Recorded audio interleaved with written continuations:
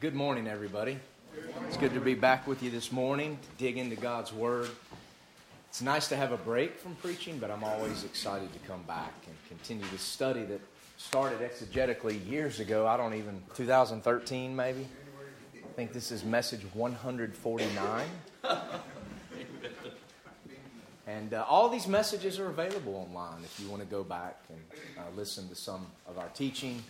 I've probably visited every single book of the Bible at least twice as we've studied verse by verse the book of Revelation. I'm a student of prophecy. I believe Bible prophecy is important or it wouldn't be there. And the Bible equates prophecy or the spirit of prophecy with the testimony of Jesus Christ. The purpose of prophecy is to point to the Messiah. The purpose of prophecy is to give us hope, distant hope, in particularly dark times. And it's worth studying. I don't believe that Bible prophecy is composed of dark sayings or dark secrets that require a scribe or a wise man or a biblical scholar to unfold for your understanding. The Bible was written for the common man. The Bible was written that we might know God. And the Bible means what it says. It doesn't need to be interpreted. Because when the plain sense is common sense, there is no other sense. So I don't like to refer to one's interpretation of Scripture. I'm not interested in that. I'm not interested in my interpretation of Scripture. The Bible says that no Scripture is of any private interpretation, but holy men of God spake as they were moved by the Holy Ghost. And so these things were written to us. We can understand them. They're not dark secrets. And they're worth studying. And so we've been camped out for weeks now between Revelation chapter 20 verse 6 and Revelation 20 verse 7. We're camped out there. And like we've done several times in this study, I've felt it worthwhile to pause and let Scripture interpret Scripture. We've done that with Daniel's 70-week prophecy. We've done that with the person and the work and the spirit of Antichrist. We've done that with the rapture of the church, which is a biblical doctrine, which is Bible, which is true, which is what we believe and teach. That's what we look for every day. This isn't something that just was mentioned once or twice in Paul's letters, but Jesus taught it, as did the Old Testament prophets. So there have been times when we've paused to look at biblical doctrines that proceed from what John says here in Revelation. And that's what we've been doing here. We've been looking at the millennial kingdom of Jesus Christ. The millennial reign of our Lord. If you recall here in chapter 20, the Bible mentions specifically 1,000 years 6 times. It says it 6 times. So 1,000 years means 1,000 years. If it doesn't, then John 3:16 doesn't mean whosoever. And so there are those out there that teach that there's no such thing as a millennial reign of Christ. All this stuff was fulfilled in 70 A.D. Those that teach such things are not very good students of history and aren't really aware of what took place in 70 A.D. and what took place after to draw such conclusions. But when the Bible says 1,000, it means 1,000. And it doesn't say it once here. It says it 6 times.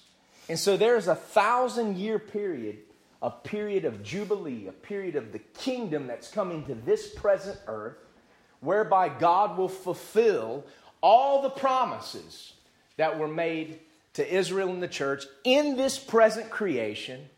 It will be done before God wraps it up and does away with this present creation and brings a new heaven and a new earth wherein dwelleth righteousness. We've been talking about that. Revelation 20 verse 6 says, "Blessed and holy is he that hath part in the first resurrection." The resurrection of the body that takes place for the church at the rapture. "On such the second death, the lake of fire, has no power. But they shall be priests of God and of Christ." Remember, the word Christ just means Messiah. It's the Hebrew word Messiah. "And shall reign with him 1,000 years. And when the 1,000 years are expired, at the end of that period, we see that Satan is loosed from his prison. Satan is imprisoned at that time. His ministry of deceiving the nations comes to an end. And yet when he's let loose, we're going to see that man's ready, willing, and able to rebel against the king. But between verse 6 and 7 is an entire 1,000-year period. And the Bible has much to say about this period.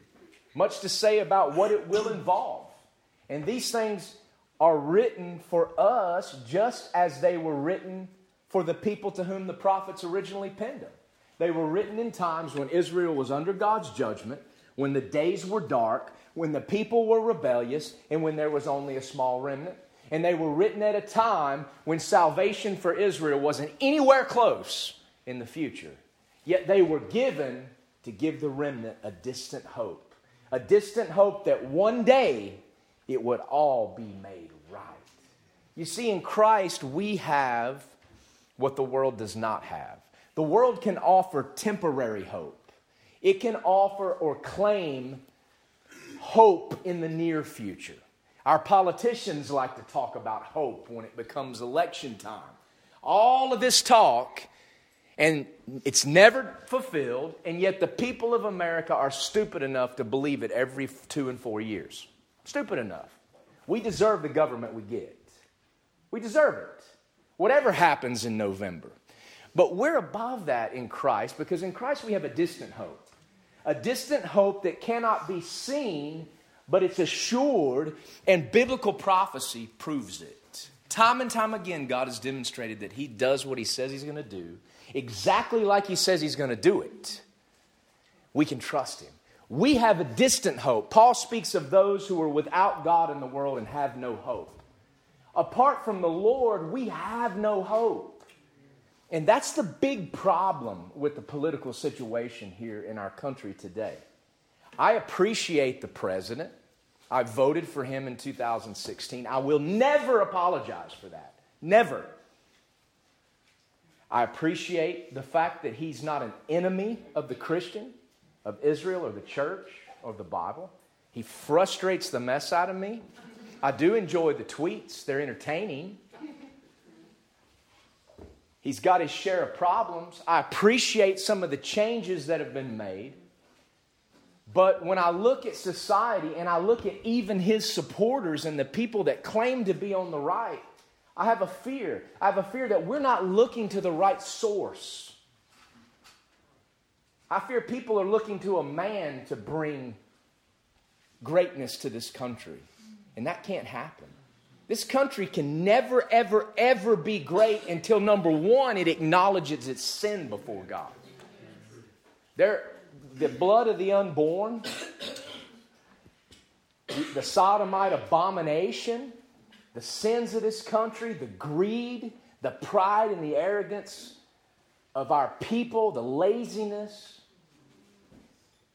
the lightly esteeming of God's truth, the rejection of the wisdom of our fathers. All of these things are sins in the eyes of God. And until we acknowledge them as a nation, I don't care how strong the economy is. I don't care how good your speeches sound. I don't even care if you attend a pro-life event. Because the reality is, where God is concerned, there's only one answer for abortion in this country, and that's to stop it, to end it. So if you're talking about anything short of that, then you're at enmity with the Lord God. So I remember, I like to read, and I don't really have a pattern for how I choose what book I'm going to read. A lot of times I am reading 2 or 3 books at the same time.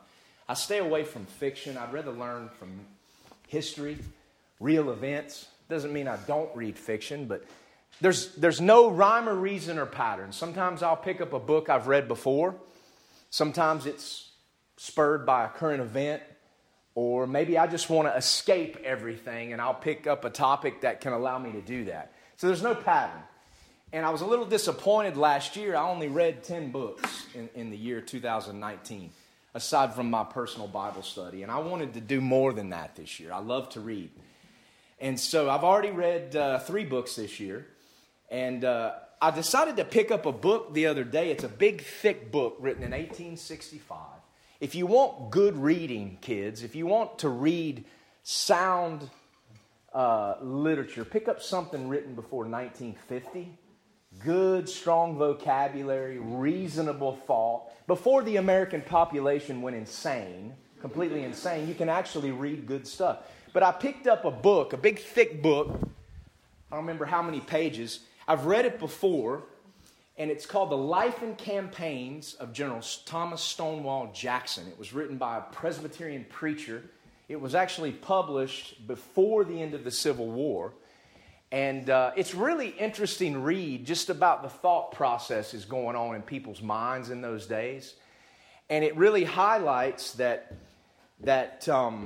what we've been told, revisionist history has been around a long time. It's not just a recent phenomenon. And what we've been told doesn't reflect the truth. We see people wanting to tear down monuments today and accuse people from different eras and time periods of being evil and racist and all this nonsense with absolutely no knowledge whatsoever about the difficult circumstances that people faced in difficult times. It's been said that only a fool judges history, but a wise man will learn from it. So I like to pick up things and read, and I like to read about events and writings that were contemporaneous with events. And when we look at the division we have in our country today, historically it's very similar to what our country experienced in the 1850s. And a lot that happened in the Civil War era is why we are where we are today in America. Prior to the Civil War, the United States was referenced always, the United States are.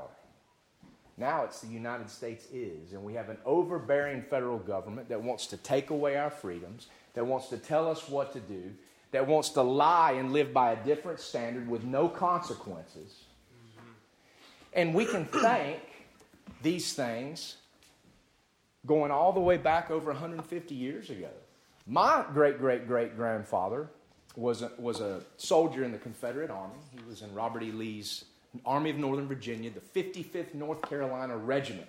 If you go back and study history, the Battle of Gettysburg, the high water mark of the Confederacy, there was a great charge on the third day of that battle that ultimately failed. It involved 15,000 men that tried to break the Union lines on Cemetery Hill at Gettysburg. If you've ever been there and walked that route, like my daughter and I have, it's very profound and surreal. But the Confederate Army nearly broke the Union line, and it would have changed the entire outcome of the war. And the 55th North Carolina was one of the regiments that made it to the cusp of trees and nearly broke the line.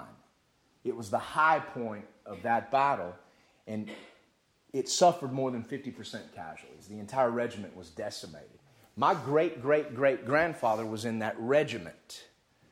However, by divine providence, nowhere can you see divine providence is more than in the study of military history.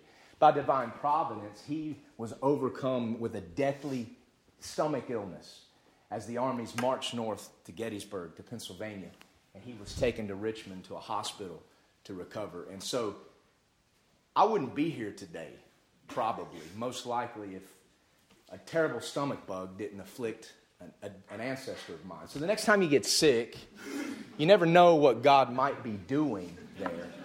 But, my great-great-great-grandfather was a Confederate soldier. I'll never apologize for that. I'll never be ashamed of it. He didn't own slaves, so he wasn't fighting for slavery. He was defending his homeland from an invader. Today we have an invader. It's our own government. And we don't even have the guts to stand up against it. We are a weak people compared to those that have come before. And we're weak because we've turned away from this. We've turned away from this in such a way that we can't even know right from wrong. We can't even look at history with an honest eye. We believe everything we're told, and we're not willing to seek it out for ourselves. That's the exact same problem Israel had in the time when these prophecies about the millennium were written. Uninterested in the truth. Men have always been uninterested in the truth. Nothing ever changes. We can't really know everything that happened in history because we don't have written records and there's holes we have to fill in. However, where those holes exist, We can know what happened because we know human nature, and human nature never changes. We can know the future not only because of God's prophecies, but because of human nature. Men don't change. Men, if left to themselves, are evil. They're wicked. They're self-serving. They're racist. They're religious. All of these things that turn men away from God and turn them against each other. And you'd think that after all of these centuries of men doing it wrong, we could look at it and learn from it. But we don't. They don't even teach history anymore. We ought to be looking at what happened in this nation 150 years ago and learning from it so it doesn't happen again. But the problem is it will happen again. That's why we need the Messiah. That's why we can't get embroiled or enmeshed in these political controversies and think that a political candidate or an election is going to change anything apart from the Messiah. Our hope is in His kingdom. And His kingdom is coming. And the Bible reveals details of this kingdom. We've been talking about that. You know, we're kind of in this little 7-part mini-series about the millennium, couched within this greater study on Revelation. If you remember, we've talked about how this kingdom is a literal kingdom. It's not a fairy tale in the sky. It's a theocracy. Remember, a theocracy is very different from a democracy. In a theocracy, God elects the leader. Men don't elect him. God elects him. God elects a leader, and that leader is His Son, the Messiah. And He reigns through the visible person of the Lord Jesus Christ. It's not necessarily a good thing that the people elect a leader. In fact, direct democracy that would say one vote, one man, the popular vote ought to be the leader of this country. Our founding fathers said that that was evil and mischievous and wicked. Because that means that the leadership of a nation can turn on the dime of a mob, of a people. A mob of people so easily turn to unrighteousness. You know, back in the day, to have a vote, you had to own property. Well, you think, oh, how horrible is that? Well, if you own property, you were paying taxes. I would think that those paying taxes ought to have more say than those that don't. You know, what's a shame is I walk around and I see people in society and I see people taking advantage of the system and I see people just, I don't even know how they function from time to time. I pay taxes. I'm a family man. I try to live as a good citizen. And their vote counts just as much as mine. Cancels mine out. Because we are a people that have turned from God. I don't blame them for that. I don't even blame the government for that. It's because we've turned away from God. So we can't put our hope in these things. We've got to put our hope in the kingdom. The kingdom that's come is a theocracy. It's not a democracy. Our country wasn't founded as a democracy. It was founded as a constitutional republic with built-in safeguards to ensure that a mob couldn't take over this country and take everything away. But yet that's what we see today. There's mobs on both sides of the political aisle, my friends. We don't need to align ourselves with either of those mobs. But it's a theocracy that's coming. Jesus Christ, the King of the whole earth. Israel, the chief nation of the earth. The seat of government will be the land of Israel. Both Israel, the church, and the tribulation saints will have governmental authority and help carry out this rule over the planet. We talked about the land of Israel, what it will look like in the millennium, very different from now. The entire land grant promised to Abraham in Genesis 12 will be realized. There will be an earthly city of Jerusalem, the capital city. That city will have a temple. We talked about the millennial temple that Ezekiel, it was revealed to Ezekiel at the end of, toward the end of his life in the days of captivity. And the last thing we talked about was the blood sacrifices that will take place in the millennium. There will be blood sacrifices. A daily morning sacrifice, no evening sacrifice. Burnt meat, drink, sin, and peace offerings. And the trespass offerings. A lot of people can't handle that truth. Oh, Jesus died on the cross and rose from the dead. There is no more sacrifice. That can't be literal. That must be talking about some symbol that was fulfilled 1,000 years ago. How could there ever be blood sacrifices in the millennium? Well, the Bible says there will be, and the Bible tells us why. And that's the last thing we talked about. Why are there blood sacrifices in Christ's kingdom? Well, number one, it's Israel's discipline. Number two, it's for instruction about what truly is right and wrong, what truly is righteous and profane, something that Israel has never learned since the days of Mount Sinai, and it's for provision. It's the livelihood of a whole group of Levites and priests that will be doing the Lord's work. It's Israel's community service. You know, if you remember when God gave a law to Israel at Mount Sinai, Israel was very foolish. It wasn't God that said, you do this. It was Israel that said, everything the Lord tells us, we will do it. We'll do it. It's the same thing Israel did when they came back from the captivity. We'll make these covenants. We'll do it right this time. And in both cases, they never did. You don't tell God you're going to do something and He not hold you to it. He holds you to it. In the millennial kingdom, Israel will keep the law as she was supposed to. And why was she supposed to? Deuteronomy is very clear, not for personal righteousness. The law of God was never meant to make a man righteous. It never took away his sins. It pointed to the Messiah. It pointed to the faith of Abraham. It showed us our sin and our need for a Savior. But it was also to teach the nations. And it was to teach the nations, Israel, through the keeping of this law, would teach the nations that the God of Israel is the God of creation. That He is the true God. They were to teach the nations. It was their evangelism, and they never did it. So the millennium is a time when she will do what she promised she would. God holds her to her word, and she does. This is a time when these things happen. Israel is under community service, I would say. She's serving her sentence of community service, and therefore there's a temple, there's blood sacrifices. And just as in the Old Testament, these things exist to teach the world. Now, we as the church, the bride of Christ, in our resurrection bodies will have governmental authority. These things are taught by Jesus in His parables, particularly, I believe, over the Gentile nations. We talked about the millennium as Sabbath rest. Sabbath rest is very important to the Lord. I'm not talking about observing a bunch of rules and you can't flip on a light switch and you need to stop what you're doing at this time on Friday. I'm not talking about any of that. Israel perverted that. But Sabbath rest was important to God. Israel was to give the land rest. She refused to do it for all those years, and she went into captivity for 70 years so the land could rest. The millennium is the Sabbath rest for this planet. 6,000 years, I believe, of toil since the fall. 1,000 years of rest. We talked about biblical chronology and how it relates and how we can't know the day or the hour, but the time of the world's toil is coming to an end. And we looked at chronology. Why we come to the conclusion, why people have come to the conclusion that the earth was created in 4004 BC. And I showed you in the scriptures how we come to that. I talked about biblical chronology. It's trustworthy. It's trustworthy. We can trust it.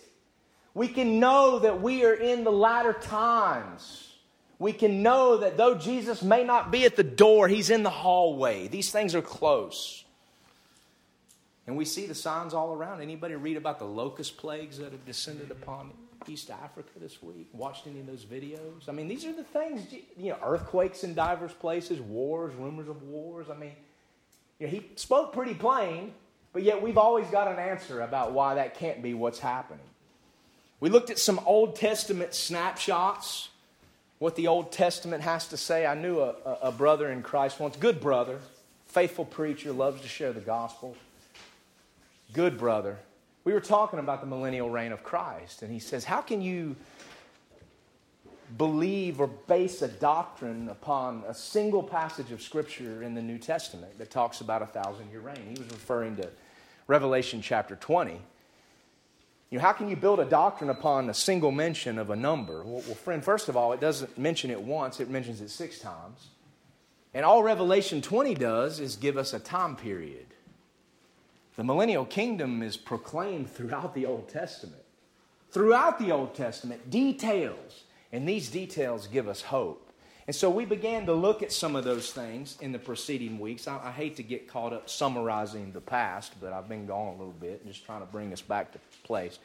Today, I want to look at, or at least get started, I want to look at 3 major passages from the Old Testament that talk about the millennial reign, the future reign of Messiah.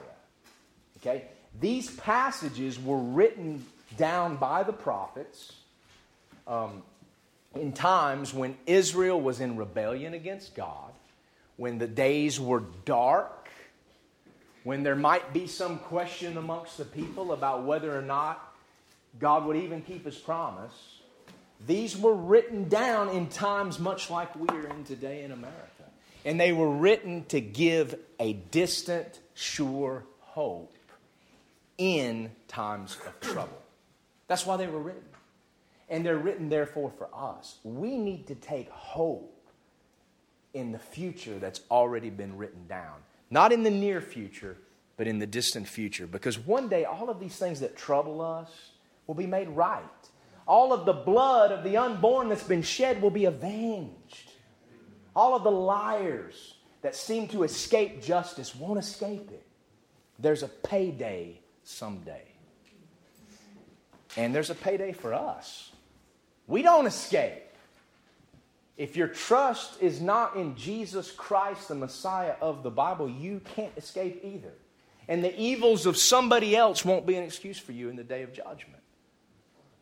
Jesus Christ of the Bible, Yeshua HaMashiach, Jesus the Messiah of Israel, He's the only one that can save you to God, to this kingdom, but He's the only one that can save you from God and from the wrath that's coming.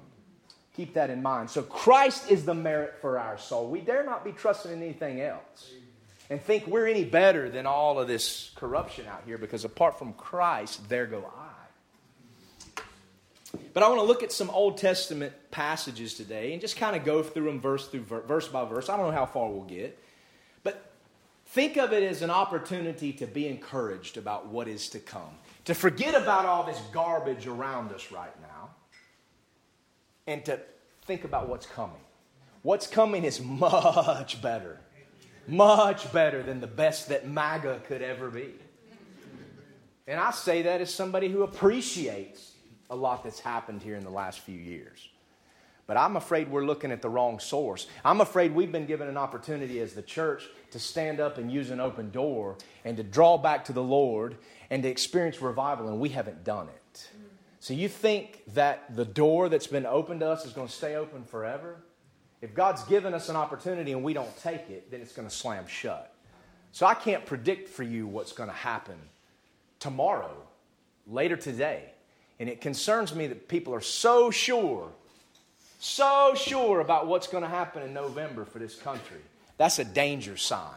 We can't know, because there's a God that governs in the kingdoms of men. He puts people in power that He desires. And when a nation turns its back on God, both right and left, it can't even know its own way.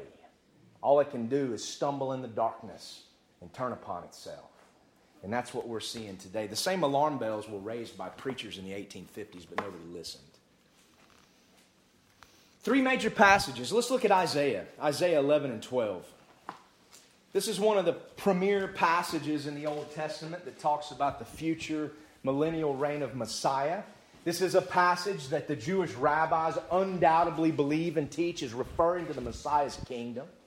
That doesn't mean just because a rabbi says it's true. You know, I love and appreciate the people of Israel. I give my life to sharing the gospel with them, but I don't follow the rabbis. The rabbis are not, rabbinic Judaism is not biblical Judaism. It was birthed in the pit of hell, just like Roman Catholicism. It comes from the same father, the devil. I make no apology for that as either.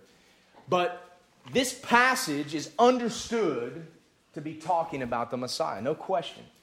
You won't get an argument from a Jewish person over that. Let's look at what it says. Isaiah 11 and 12. And there shall come forth a rod out of the stem of Jesse, father of King David, and a branch shall grow out of his roots. You see, the line of King David, the line to whom Messiah was promised in the Davidic covenant, seemed to die. It was just a stump. It was dying in the days of Isaiah. It appeared dead, and the line appeared ended when Jehoiachin the king was taken captive to Babylon. And then the people came back 70 years later. There was no king. It appeared dead, a dead stump. But the Bible says out of this stump a rod will sprout. God will keep His promise. The line will sprout. That is the Messiah, a descendant of Jesse and of David. We know that Jesus was the legal descendant of David through Joseph. He was the genealogical descendant of David through Mary. Matthew and Luke make this clear. He held claim to the throne of David. He is that sprout. And it tells us in the following verses, that the Spirit of the Lord would rest upon him. This is what's known as the sevenfold Spirit of God. The Spirit of the Lord, the Spirit of wisdom and understanding, the Spirit of counsel and might, the Spirit of the knowledge and of the fear of the Lord. The sevenfold Spirit of God would rest completely upon the Messiah. We see reference to this sevenfold Spirit of God in the book of Revelation. The book of Revelation confirms this. We've talked about this long, long ago. Chapter 4. Chapter 4, verse 5.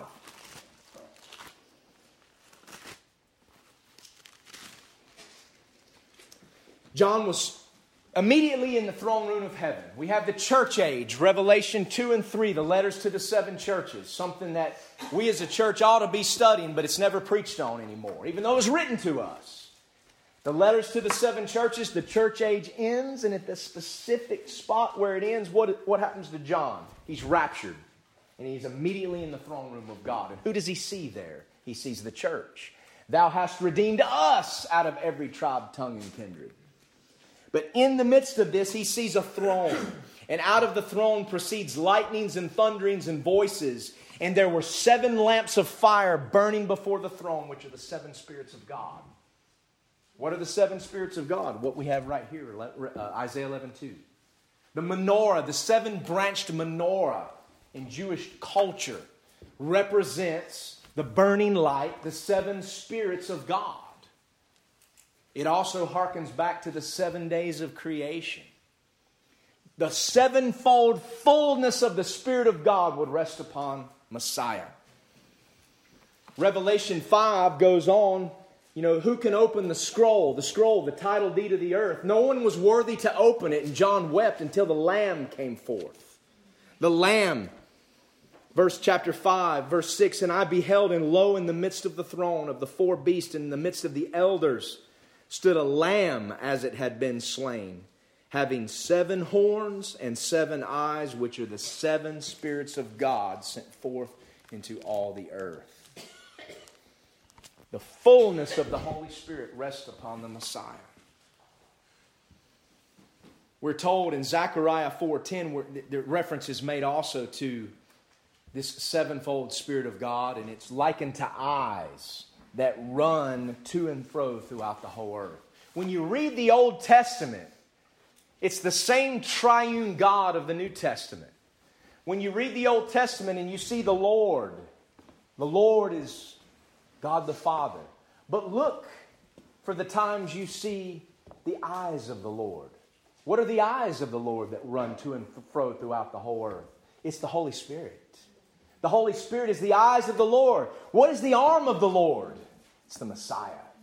So when you read the Old Testament, the arm of the Lord is the second person of the Trinity, and the eyes of the Lord are the third person.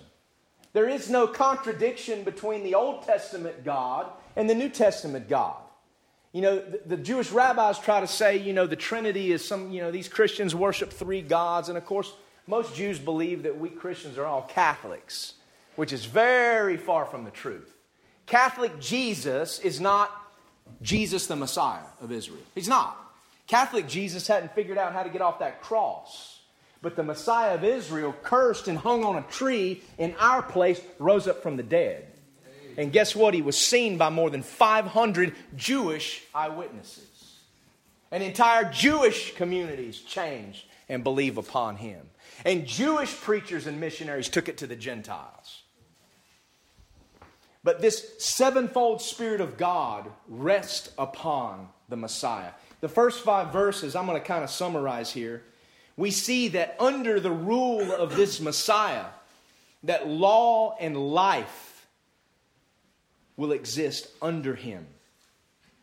He's able to discern and understand quickly. Justice moves quick, not slowly like here in America.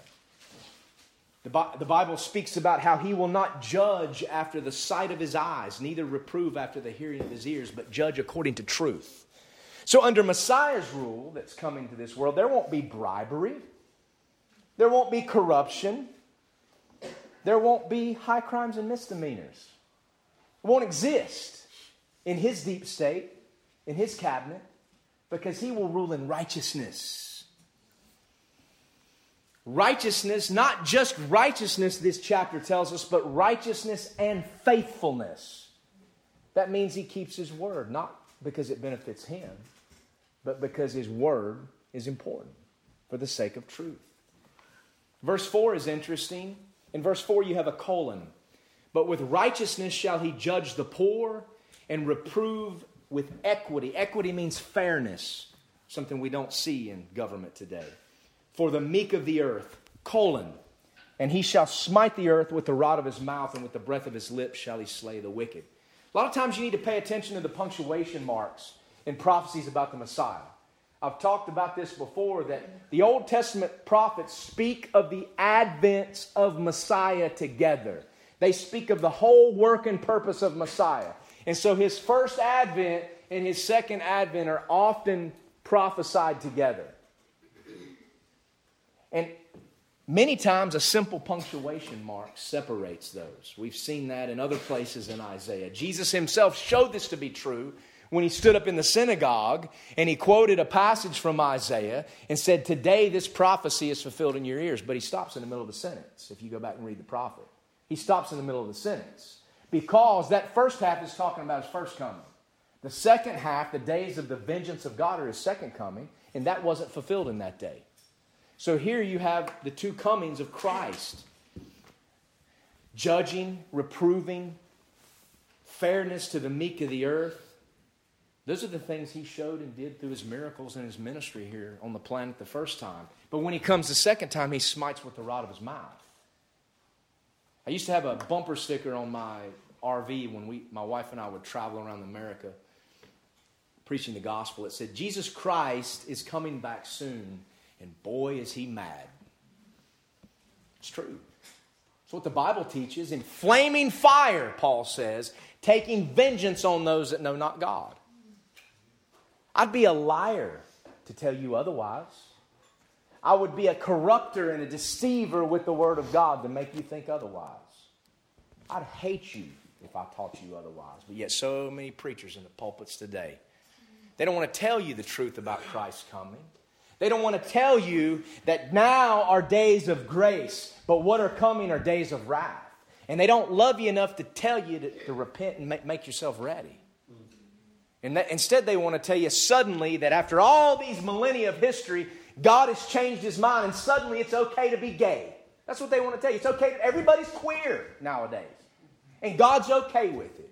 We've got queer pastors. We've got presidential candidates who claim to be Christians, who kiss their husband on national TV and want to lecture us on what the Bible says. And the people just cheer. And everything's just great. God just loves everybody. If I were to stand here and teach you that, I'd be a liar.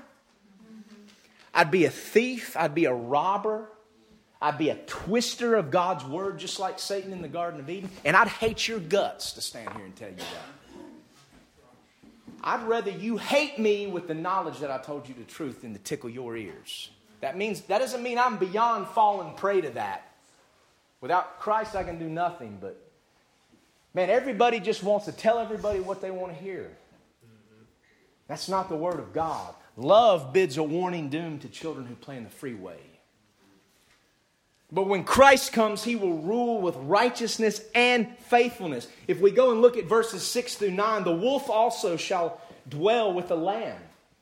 And the leopard shall lie down with the kid, and the calf and the young lion and the fatling together, and a little child shall lead them. What a precious picture. And the cow and the bear shall feed. Their young ones shall lie down together, and the lion shall eat straw like the ox. When has that ever existed in this world since the Garden of Eden? It hasn't. This is the future kingdom of Christ. And the suckling child In other words, a little kid Michael's age shall play on the hole of the asp. He'll play on the hole of a snake. And the weaned child, the one that's weaned from nursing, he can put his hand in a spider's nest, a cockatrice den.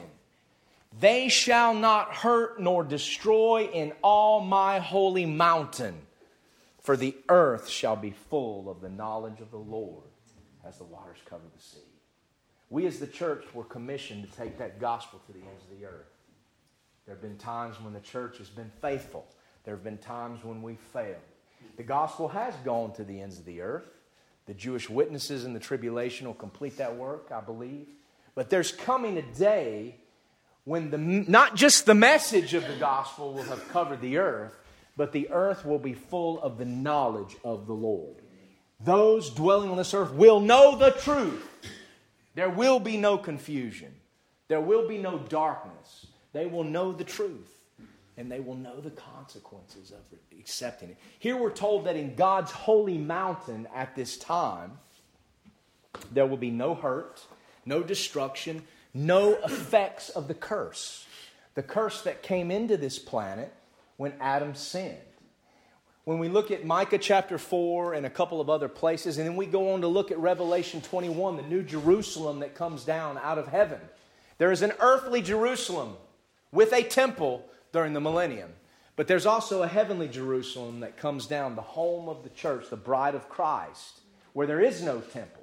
And it's suspended above the mountains. It's suspended above the top of the earth. It will transcend the present creation into the new creation. In this holy mountain, as it stands suspended above the earth during the millennium, there will be no curse. There will be no dead. There will be no herbivores and carnivores. No carnivores, no meat-eating creatures. The conditions of the Garden of Eden will exist in God's holy mountain. And there'll be a testimony for 1,000 years.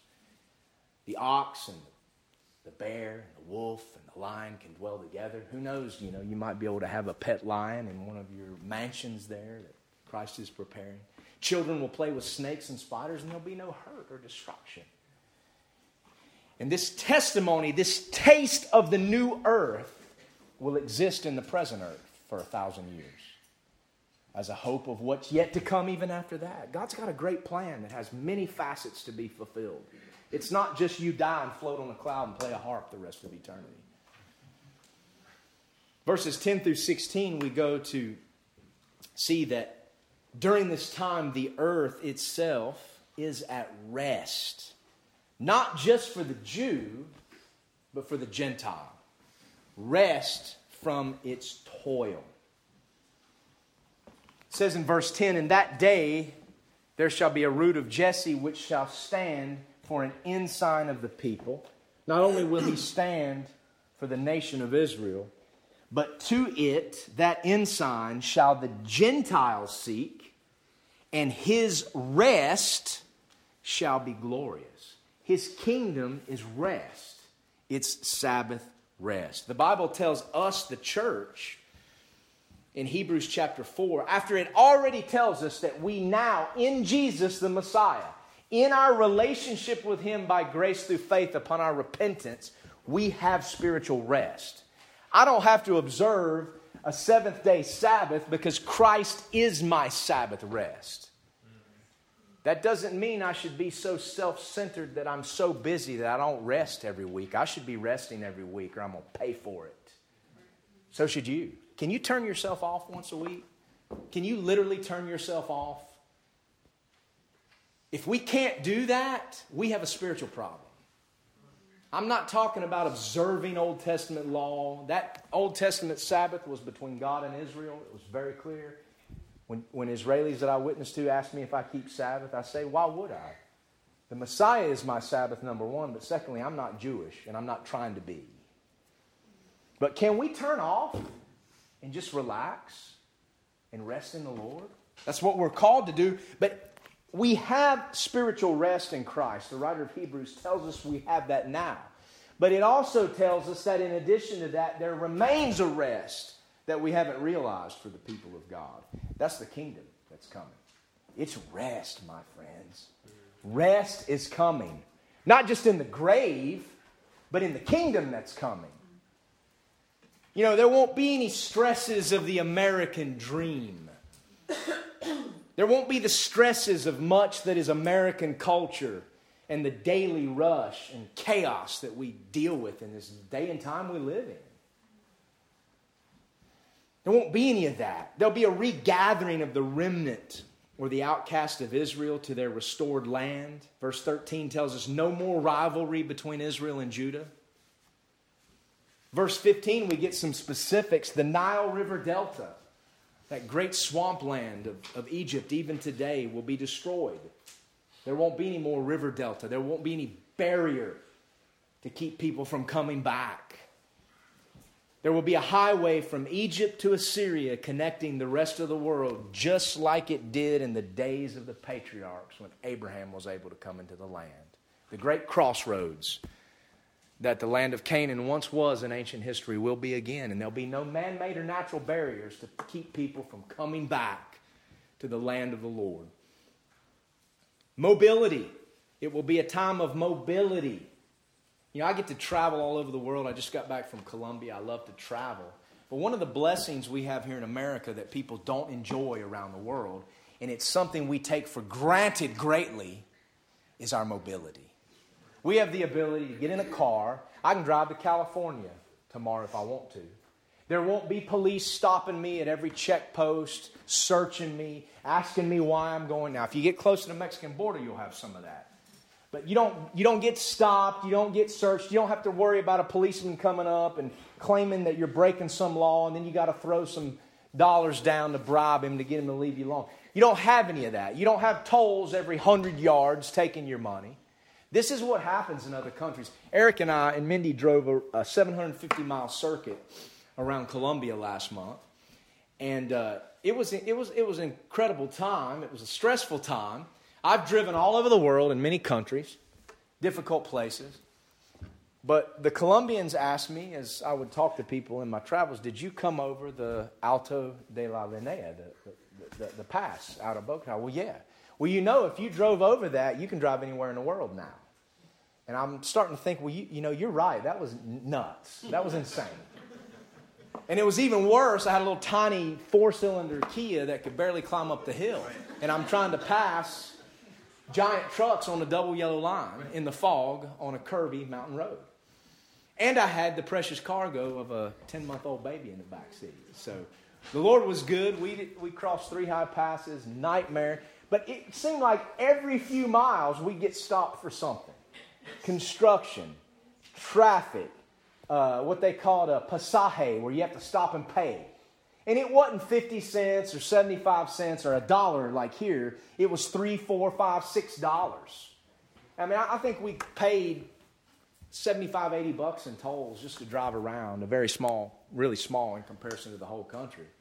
And just police everywhere. We got stopped one time, and he immediately saw that we were Americans, and, oh, okay, you guys are free to go. We didn't get grilled like the locals. So I guess that's that American privilege, or some would call it white privilege. I don't know, but I was willing to answer his questions, but he just looked at our faces and said, all right, you guys are gringos, you can go.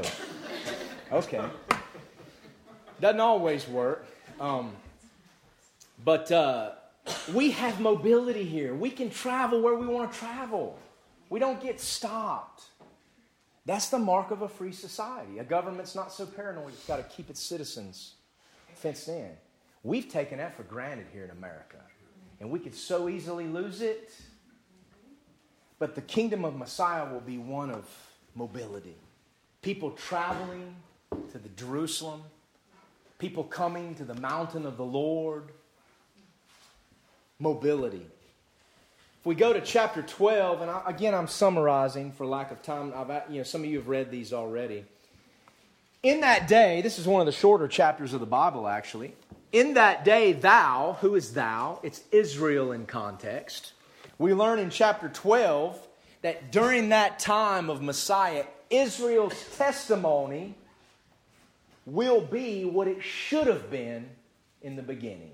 It will be a testimony and a witness to the nations.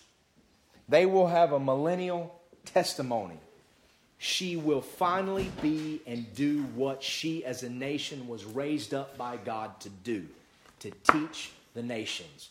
In that day, Israel will say, O Lord, I will praise thee. Though thou wast angry with me, thine anger is turned away, and thou comfortest me. Behold, God is my salvation.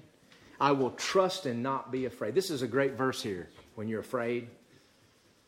For the Lord Jehovah is my strength and my song. He also is become my salvation. Isaiah 12:2. That's a great verse when you're afraid. I've used it before. I've spoken it aloud in the darkness, lost in the woods, alone, thinking of things that cause fear. This has been a source of strength for me. It can for you. And one day it'll be Israel's testimony for the nations. Therefore, with joy shall you draw waters out of the wells of salvation. And in that day, in this kingdom, shall ye say, praise the Lord, call upon His name, declare His doings among the people.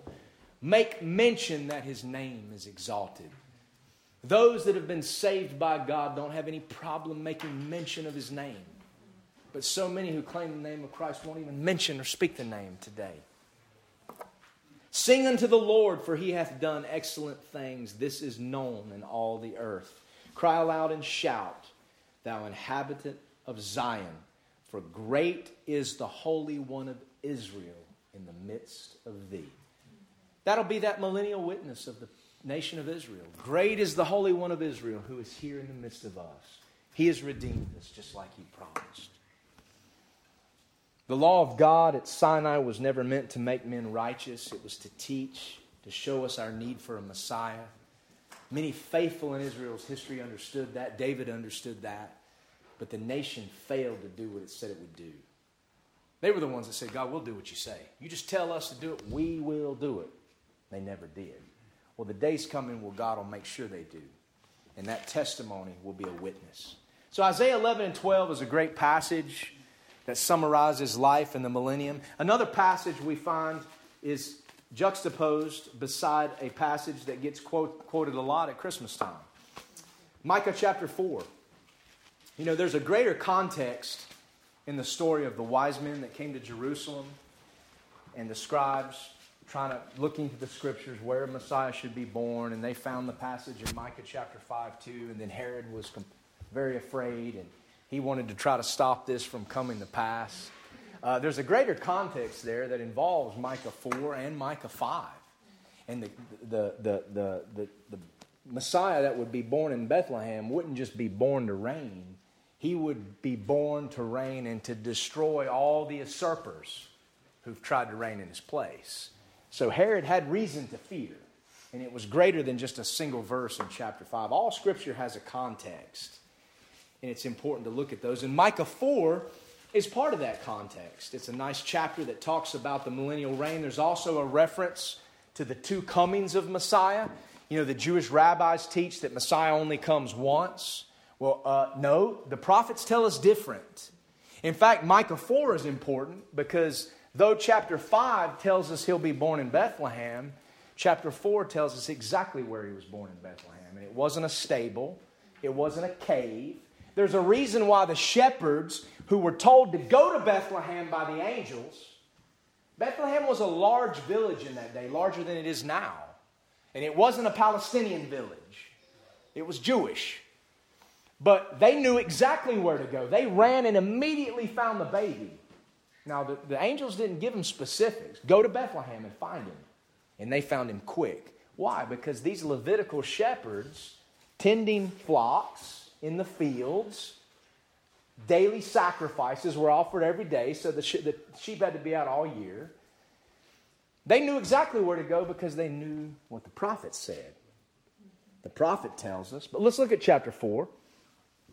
Verses 1 and 2, we see that there is both a heavenly and an earthly Jerusalem, and that the former is suspended above the other, which is grounded. But in the last days it shall come to pass that the mountain of the house of the Lord shall be established in the top of the mountains, not on the ground, and it shall be exalted above the hills, and people shall flow unto it. Now, when we get to Revelation 21, we're going to see that's exactly what the New Jerusalem is. The bride of Christ, the mountain of the Lord's house. And many nations shall come and say, Come, let us go up to the mountain of the Lord and to the house of the God of Jacob. And He will what? Teach us His ways.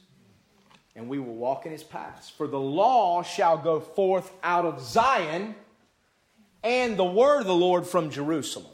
So there's a Zion and there's a Jerusalem. The earthly Jerusalem, 9 miles square, we've already talked about it, much larger than the present day. It's laid out in the prophet Ezekiel very clearly, the New Jerusalem. And it has a temple, a millennial temple. The new earthly Jerusalem. The heavenly Jerusalem, the abode of the church during the millennium, the mountain of the Lord's house, it'll descend from heaven. John tells us in chapter 21 it's square. The length, the width, and the height are equal, and that each of these is 12,000 furlongs. A furlong is about 1/8 of a mile. So we're talking about a city that's 1,500 miles wide, 1,500 miles long, and its height, the height of its highest building reaches 1,500 miles. So we're talking about something roughly the size of the distance between Miami, Florida, and Boston, Massachusetts. And what's described there seems to me to be a giant pyramid that descends from heaven. It's the new Jerusalem, the heavenly Jerusalem. And it will be situated, suspended above the earth, above the new earthly Jerusalem and capital of Israel. And the nations will flow unto these capitals to learn about the Lord. We're told in verse 3, there will be peace on earth. And He, that is the Messiah, shall judge among many people and rebuke strong nations afar off. So as a judge, He will rebuke nations. There will be nations that subsist into the millennium. And these will be nations that need to be rebuked. Zechariah 14, we're going to see there's punishment for rebellion. And this is all the while Satan is bound. Proof that you can't blame the devil for what you do. You know, the devil's not even around, and yet men still have a seed of rebellion. We know that people are left after the Battle of Armageddon. The Scriptures talk about those that remain. Those are judged in Matthew 25, and they exist on and in. At that time, we, the church, will be in our glorified bodies without sin, ruling and reigning with Christ. But the Messiah will judge among many people and rebuke strong nations afar off, and they will beat their swords into plowshares. It's funny how that verse has been quoted a lot throughout history as people try to make peace on earth. You know, they used to talk about World War I would be the war to end all wars. And this passage was quoted. We're going to beat our swords into plowshares. World War I ended in 1918, was the treaty. And what happened 20 years later? World War II. What in the world to end all wars? There was no peace on earth, because here's the folly.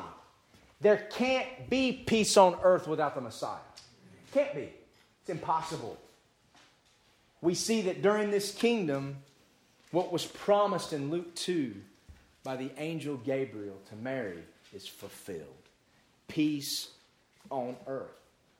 Jesus never claimed to bring peace during His first coming. In fact, in Luke chapter 12, He said, I didn't come to bring peace on the earth. I came to bring a sword, and the message I come preaching is going to divide families.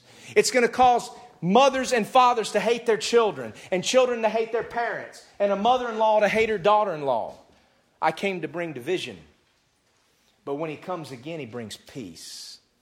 Peace through force. There will be peace on earth. Verse 4 is interesting. Flies in the face of what's so popular in America today, particularly on the left. But they, in this time of peace, shall sit every man under his vine and under his fig tree. And none shall make them afraid. For the Lord, the mouth of the Lord of hosts hath spoken it. There will be private property in the millennium.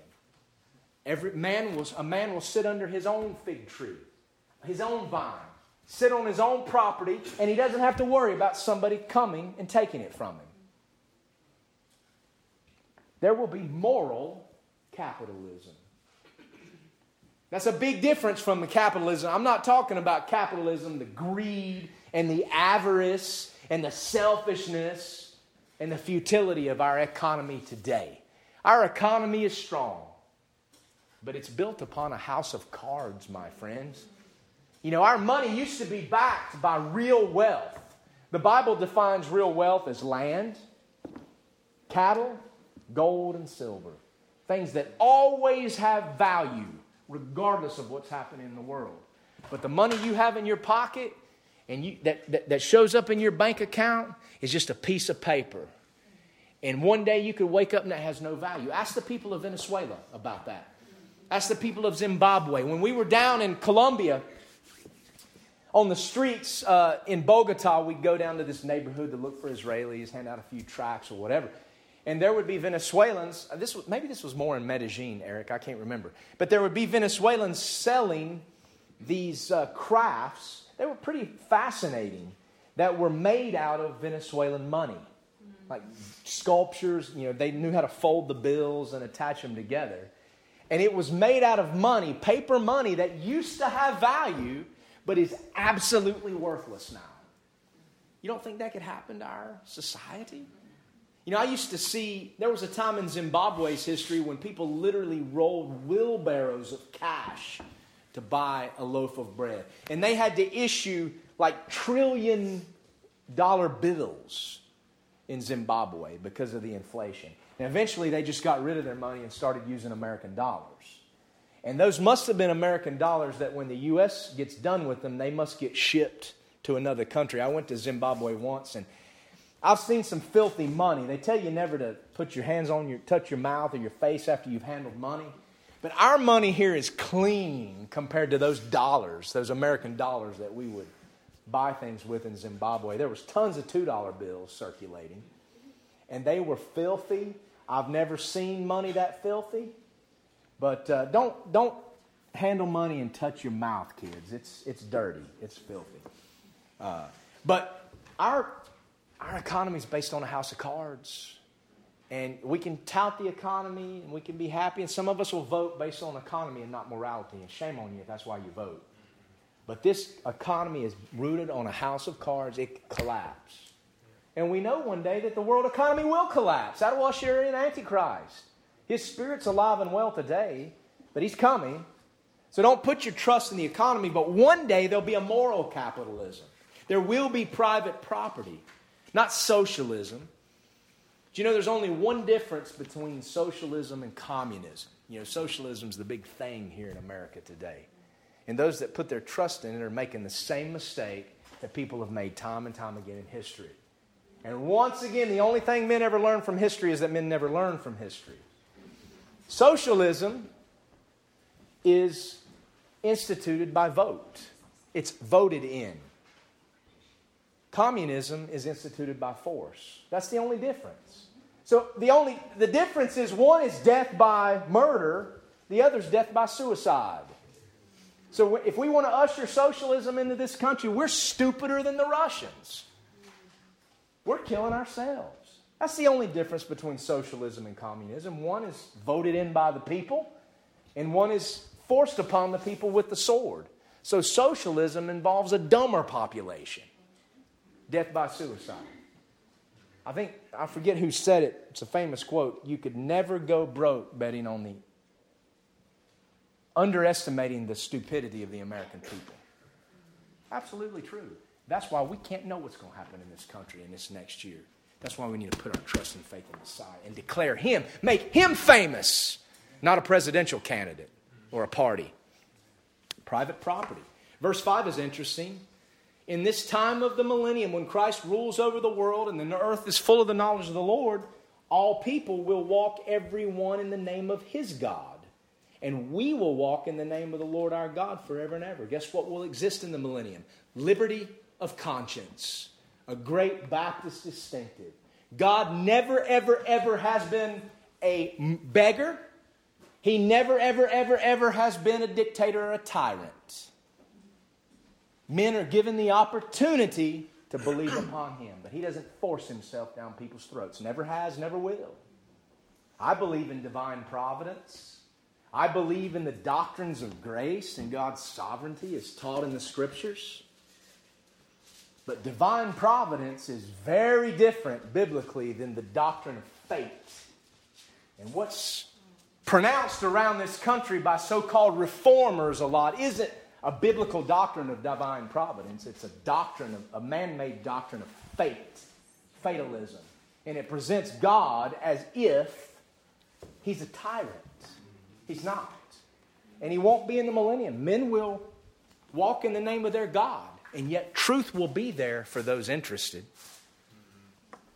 Liberty of conscience, freedom of religion with Israel as a witness to the truth, in which with the church as executing Gentile authority over the Gentiles. There won't be any thought police in Messiah's kingdom. There won't be anyone telling somebody how to think. There will be truth, and men will be allowed or will be responsible for what they do with that truth. When Satan is loosed from prison, we're going to see in verse 7, he doesn't have to work very hard to find a whole group of people that want to overthrow the reign and rule of this righteous king. And what does that demonstrate?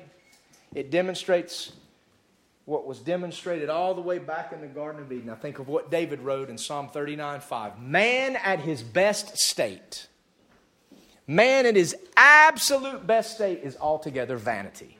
Whether he be in innocence in the Garden of Eden, whether he be governed by his conscience, as in the days of the flood, or under human government instituted by God, whether he be under the law of Sinai when God came and met with Israel face to face, whether it be under the prophets or under the grace of God through Jesus Christ, or under the scepter and rule of Messiah Himself, man, when left to himself, will fail. We need a Messiah. That's what we need. There won't be any thought police. God's not a beggar. He's not a dictator or a tyrant. Verse 7, the Lord will reign over Israel in Mount Zion forever. That means the mountain of the Lord's house transcends into the new heaven and the new earth. This present earth will be destroyed at the end of the millennium.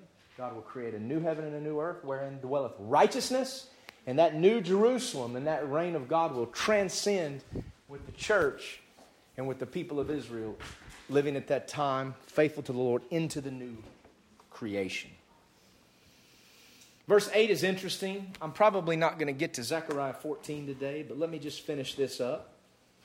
Verse 8 is an interesting passage. And thou, O tower of the flock, and stronghold of the daughter of Zion, unto thee shall it come. Well, what's he been talking about? He's been talking about the kingdom. Unto the tower of the flock. And that, we know what that means because in Hebrew, it's the exact same words that appear in the story of Jacob when Rachel dies. And he buries her at the Tower of Adar, just past the Tower of Adar, which is Bethlehem.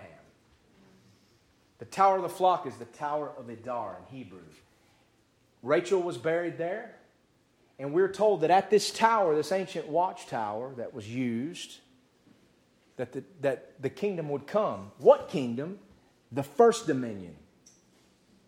The kingdom shall come to the daughter of Jerusalem. Here we have the two comings of Messiah. Here we have Old Testament proof that there is a first coming and a second coming. The prophet says, unto the tower of the flock, it will come, even the first dominion, semicolon. The kingdom shall come to the daughter of Jerusalem. The first dominion comes to the tower of the flock, the Tower of Adar, there in Bethlehem, where the Levitical priests used to inspect the lambs for daily sacrifice to make sure they were spotless. And what did they use to hold those lambs down to inspect them? None other than swaddling bands, swaddling clothes that would have been found there for Jesus to be wrapped in. The second dominion comes to the daughter of Jerusalem. Christ came once to Bethlehem, born in a tower, not in a stable. The very tower where the sacrificial lambs were inspected by the shepherds. He was born there. The shepherds came and inspected him and found him to be spotless. But the second dominion, it's all one kingdom. Make no mistake, God doesn't separate between the first and second advents. It's all one because it's all been purposed by God. And He does what He says He's going to do. The second dominion comes to the daughter of Jerusalem. It's all woven together here. Jerusalem, however, verses 9 through 11, the people of Israel, however, are now captive. They're a persecuted people. Persecuted, driven out as a nation. Verse 11 in chapter 4 says, "Now also many nations are gathered against thee, that say, let her be defiled, and let our eye look upon Zion." This is the tribulation period where Satan will try to wipe Israel from the face of the map. Church won't be here. There's a big difference between the wrath of the devil and evil men, the tribulation that comes from the devil and evil men that we suffer today, that some Christians suffer horribly today. There's a difference between that and the wrath of God. We don't suffer the wrath of God because of Jesus Christ. And that period of time that's coming to the earth, Daniel's 70 of the week, is a time of wrath to judge the world and to wake up the people of Israel. She will be captive. She'll be carried away. She'll be defiled. All nations will be gathered against her. That's the situation now. But, verses 12 through 13, in the kingdom that's coming, her that is reviled will be in charge. The people of Messiah will be in charge. The last two verses of the chapter speak of Israel, the center of the millennial government. God making her, fulfilling in her the promises made to Abraham, Isaac, and Jacob. You know, Paul talks about his desire that all Israel would be saved. In Romans chapter 9 through 11. He speaks about how though Israel is an enemy of the gospel, she's beloved by the Father's sake. We ought to have a desire to see the people of Israel saved. That's why I labor to share the gospel. But one day, when the fullness of the Gentiles has come in, all Israel living at that time will wake up. Hosea tells us that Jesus himself can't come back. Hosea 5, the Messiah says, I will come or I will go, and then I'm going to go back to where I came from until my people acknowledge their crime. Until they acknowledge their great offense. I'm going to come, I'm going to show myself, and then I'm going to go back, and I'm going to stay there until they wake up. What does Zechariah tells us? When he returns, who is it that looks upon him? It's the ones that call for him, the ones that pierced him. You see, Jesus Christ, his second coming, will not and cannot occur until Israel calls for him to come and rule. But yet we, the church, are told to be ready at any moment. Our Lord could come at any moment. The Bible tells us that there's a period of 7 years that must transpire. Daniel's 70 a week. And that only after that will the Messiah come. But we're told to be ready at any moment. Are you ready now? We're not told the day or the hour for Christ to come for his church. The inevitability of Christ coming for his church necessitates a catching away that Paul speaks of in Thessalonians 4 and 1 Corinthians 15. That's what we should be looking for. We shouldn't be overly concerned with the things and the injustice we see. We ought to cry out against it. We ought to speak out against it. We ought to be willing to suffer now for truth and righteousness and for the little unborn babies. But realize our hope isn't in laws being changed here. It's in the Messiah coming for his church and then one day coming back with his saints to take over and make it right. At best, what we can have in America, at best, is a revival before the onslaught of God's judgment. God's known to do that. He did that in Israel. One of the great revivals in the kingdom of Judah was just before the Babylonian captivity under Josiah the king, who died at a very young age. And you think, how unfair? Well, it's not unfair if your hope is in the Messiah. And like Abraham, you're not looking for a city built by men, but one built by God. God's done it before. Even during the horrible days of the Civil War here in America, brother against brother, black against white. You realize there were a whole lot of blacks in the gray. Lincoln County, North Carolina had a large regiment of free black troops that volunteered their service for the Confederate Army. There were Union troops that came into southern states and horribly harassed and murdered blacks and whites. Don't believe everything you've been told. But in the midst of all that chaos, what the newspapers and history books won't tell you is there was a great revival amongst the whites and the blacks. Over 100,000 men in the Confederate armies gave their hearts to Christ. There were people taking Bibles throughout the armies, making sure that the slaves were hearing the gospel and people were getting saved. And even in the midst of all that chaos, God did a work. So He can do it now. He's done it before. Maybe we should pray for that. But our hope is not in things changing for the better apart from the coming kingdom of Messiah. And we need to be ready for Him to come and take us home and to effect these changes that have been promised. If you go on to read into chapter 5, this Messiah that's promised is the judge of Israel who will be smitten upon the cheek with a rod. What did they do to Jesus when He was brought before the high priest and Pilate? They smote Him on the cheek. The one that came for Israel was smitten by Him, yet He would be born in Bethlehem, verse 2. And the one that would be born in Bethlehem wasn't a mere man. He that is to be ruler in Israel has goings forth from old, from everlasting. This is God in human flesh. I don't understand why the rabbis can't see that. It's right there in their scriptures. But you can't understand God's word unless He gives you understanding. And then it says in verse 5 that this judge of Israel, who they will smite upon the cheek, who will be born in Bethlehem, who's everlasting, is going to give up His people for a time. Therefore will He give them up until the time which she travaileth hath brought forth. Then the remnant of His brethren shall return unto the children of Israel. There'll be a future restoration of the people of Israel. Charles Spurgeon used to preach about this a lot. John Owen, the great Puritan preacher that all the Reformed replacement theologians like to talk about, he preached about the future restoration and salvation of Israel. People need to get their history right before they start claiming people. Go read what these people wrote instead of what somebody told you they said. That's a great problem with us here in America. We just believe everything we've been told. But all of these things have been laid out. And the proof that we can trust them is that they were fulfilled literally when Christ came the first time. Everything the Bible says about His first coming was fulfilled literally and to a T. Therefore, we can believe all of these things about the future will be the same. This ought to be hope for us.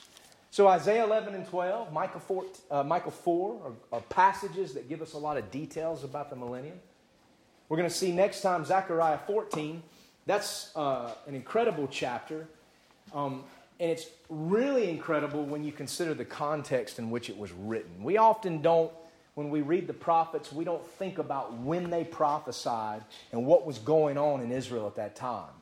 And when we study the Scripture in its historical context, a light switch can flip on. How many of you guys have ever read the books of Ezra, Nehemiah, and Esther? That was after Israel came back from captivity.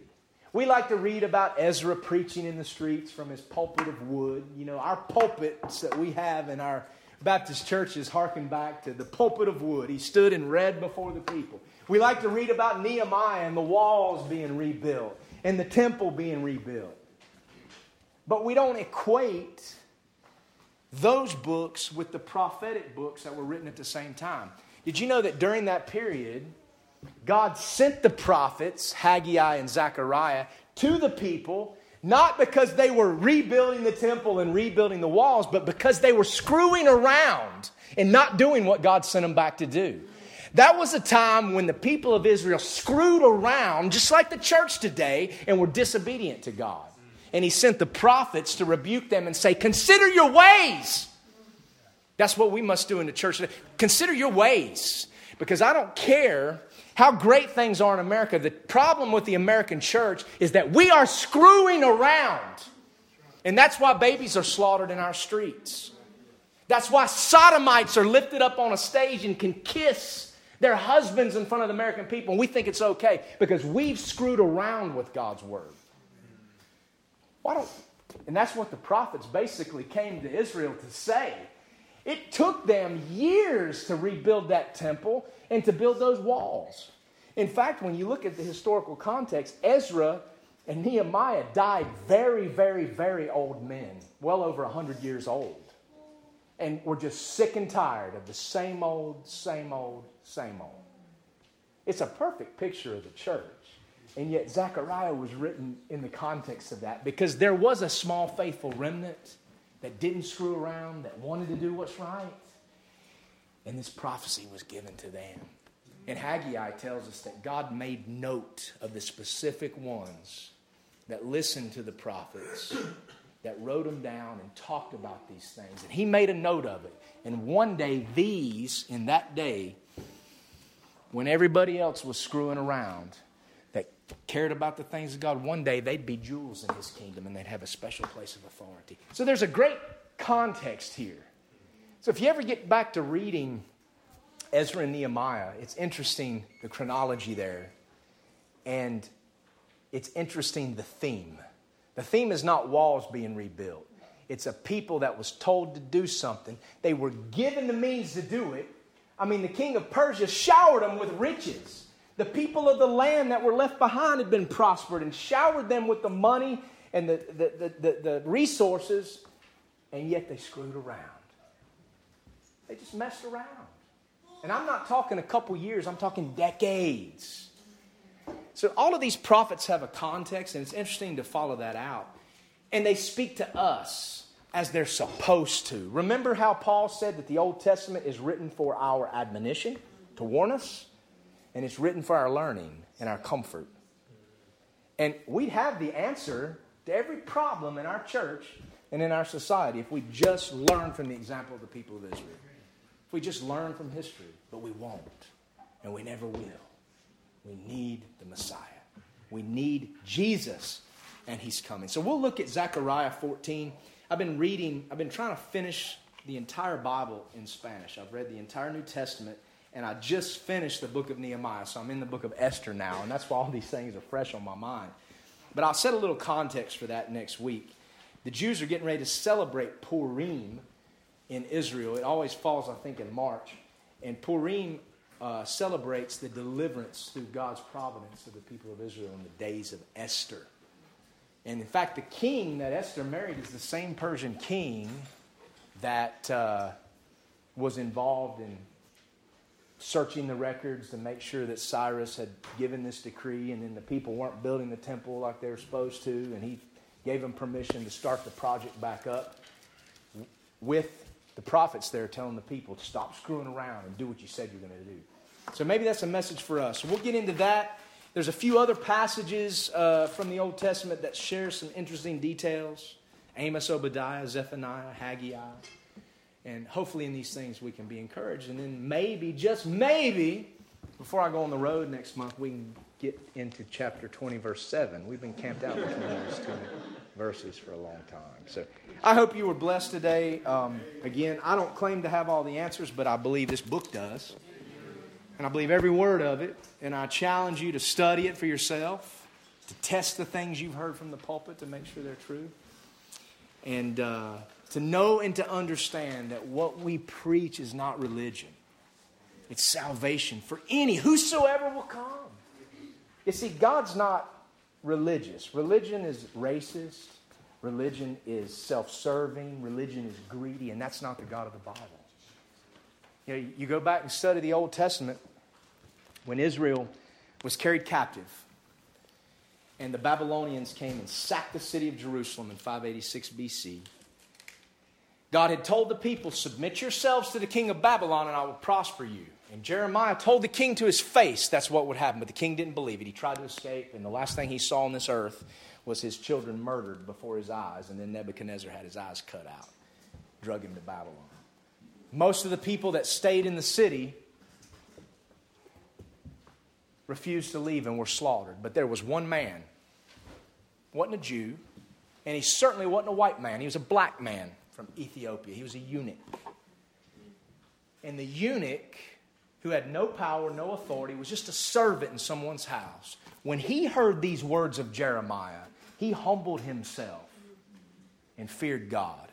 And God sent the prophet to that black man, to that eunuch. Obed-Edom, I believe was his name, and said, don't you worry. I'll take care of you. You humbled yourself before the word of the Lord. So don't worry. All these people are going to be captive and taken captive, but I will take care of you. And he survived and was covered by the grace of God. That is not a message of religion. And the great testimony of the church is not that we're one people in one culture, but that we're Jews and Gentiles together who believe on Messiah. Many colors, many cultures. That ought to be a witness. And it never has been. That's a shame too. No, whole other story. But the gospel of Jesus Christ is for whosoever, both Jew and Gentile. The Bible tells us that if we'll repent of our sins, that means to acknowledge our sin. In all thy ways, the Proverbs say, acknowledge him. That includes our sin. Acknowledge our sin before God and believe upon his Messiah. Jesus Christ was crucified. He was buried. He rose from the dead. As the prophets foretold, he will come again to rule and reign. To acknowledge our sin and to put our trust in that is salvation. And it's a free gift if we'll receive it by grace through faith. That is the gospel. All of this is the gospel. God's plan and purpose accomplished throughout the ages on down to the end of time. Will you be a part of it? One way or another you will. But will you be a part of it for good? You can by grace through faith. Let's pray. Thank you, Lord, for your word, for your gospel. To all, Lord, who will believe that you've had a remnant not just amongst the Jews, but amongst the Gentiles of all nations throughout history. You've kept your word. It's a great thing, and we thank you for that. We thank you that there is hope in the distant things that have been foretold in detail. Lord, that we can one day look for a kingdom where there will be righteousness and peace and equity in the things we long for even in our own country. We pray, Lord, you would hasten that day. We pray that you would hasten these things, bring them to pass, Lord. That you would come for your church, that you would prepare us to serve alongside you in your kingdom. Lord, if that day be not today, give us strength to abide in these days of darkness, to be a witness, to love those that no one else will love, to love them with the truth, Lord, to stand together, to refuse to compromise, to speak out for the suffering, for the slaughtered, and for those who have no voice, and to even be willing to give our lives to do so. So, Lord, we humble ourselves before you this day. We humble ourselves before your word. And I just pray that you do a work in the heart of each and every person in this room, myself included. Bless the food we're about to eat and our fellowship. We're thankful that in the fellowship of the bride and the body of Christ, that there is escape from the things of this world. That's something they can't take from us. And we praise you for that.